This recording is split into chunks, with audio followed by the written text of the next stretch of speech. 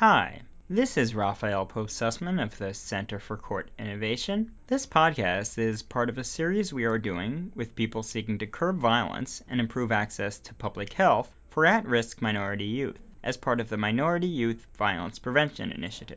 The initiative is a partnership of the Office of Minority Health at the U.S. Department of Health and Human Services and the Office of Community-Oriented Policing Services at the U.S. Department of Justice that encourages collaboration among public health organizations, law enforcement agencies, and community-based groups. Our podcast series highlights innovative approaches at the 9 demonstration sites that have received funding under the program.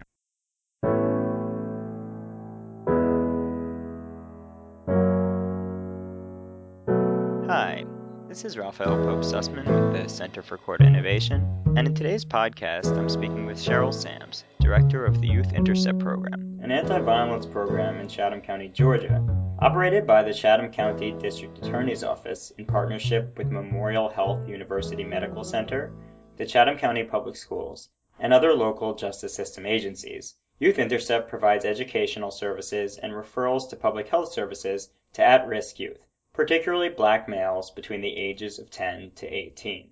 This podcast focuses on how Youth Intercept has adapted the hospital-based violence intervention model to meet the needs of Chatham County, including the program's development of a school-based element to serve youth in the Chatham County Public Schools. Cheryl, thank you for speaking with me today, and welcome. So what is Youth Intercept? Youth Intercept is basically a violence intervention program.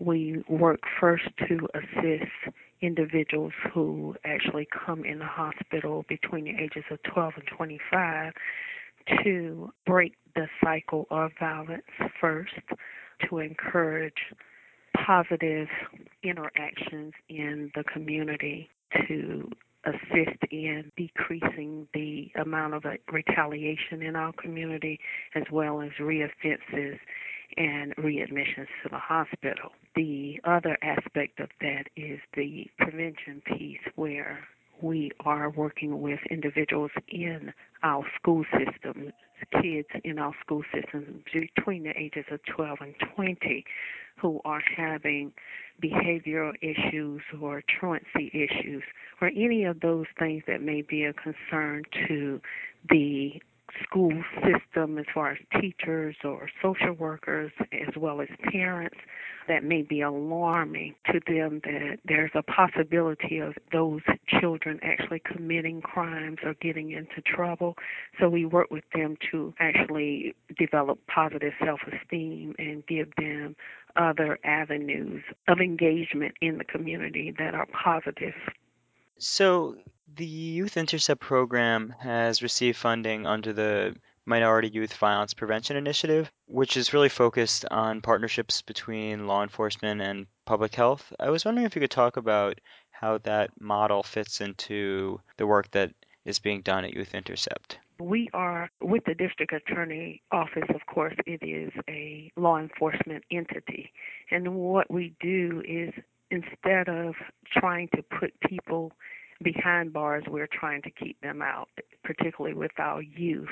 Just being able to work together to change the way that our young people think about law enforcement. Typically, as they are growing, they get this negative impression of law enforcement, and they think that we're there to harm them. However, with this partnership, we're able to create healthy relationships between the two, so it really works well. So your program is based on the hospital-based violence intervention model that was created by Youth Alive in Oakland. I was Yes. wondering if you could talk about how the model works at Youth Intercept and how you've adapted it for your jurisdiction. Really, it works hand in hand, pretty much the same. We are at a hospital. We're at Memorial University Medical Center. We have a collaboration with them, and we are able to, work directly in the hospital. Our office is located 100 feet away from the ER, which allows us to respond immediately to victims of violent intentional injuries.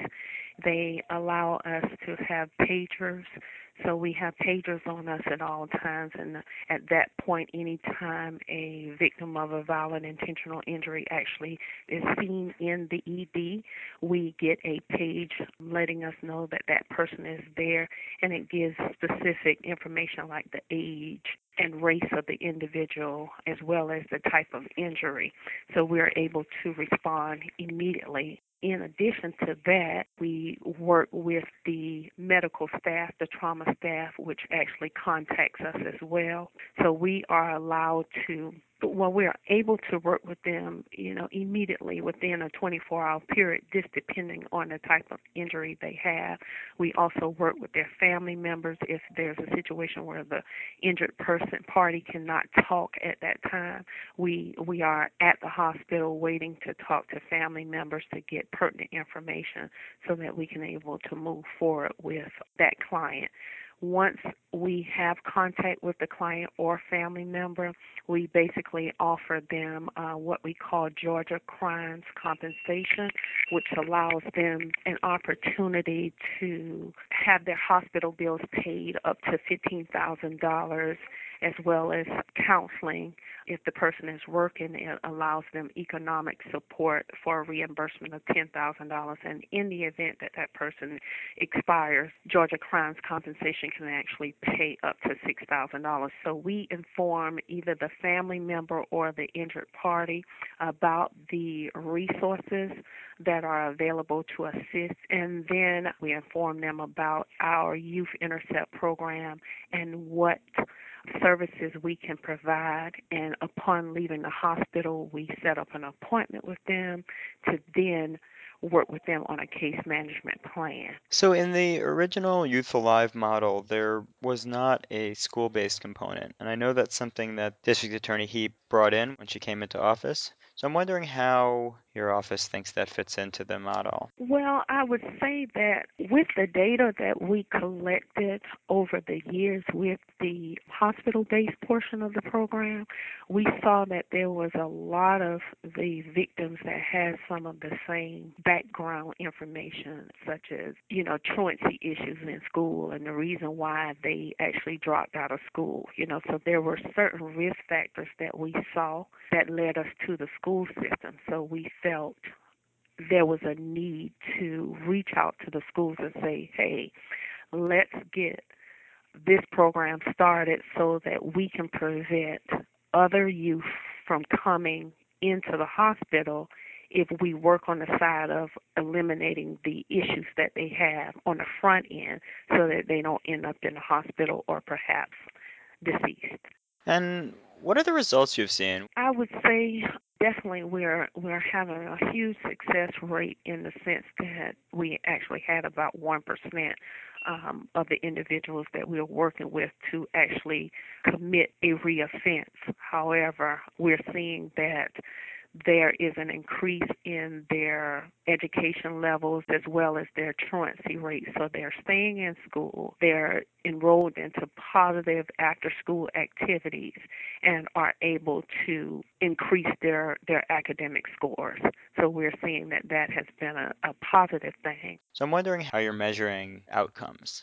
Well, with our school-based program, we measure the individual at intake. So we're looking at their grades at intake, and we compare it to their exit as well as a midpoint of achievement, and also looking at their truancy, rate, how many days they actually missed during, when they entered our program, where were they at and where are they now. So we document changes in behavior as well as during life skills. We do pre and post exams to determine if they're actually learning from the life skills that we're teaching. With the hospital-based program, we measure whether those individuals have actually received certain services like mental health counseling, and if they actually did not have a job and now they have a job, or if they weren't enrolled in school and now they are enrolled in school. So those are some of the things that we look at,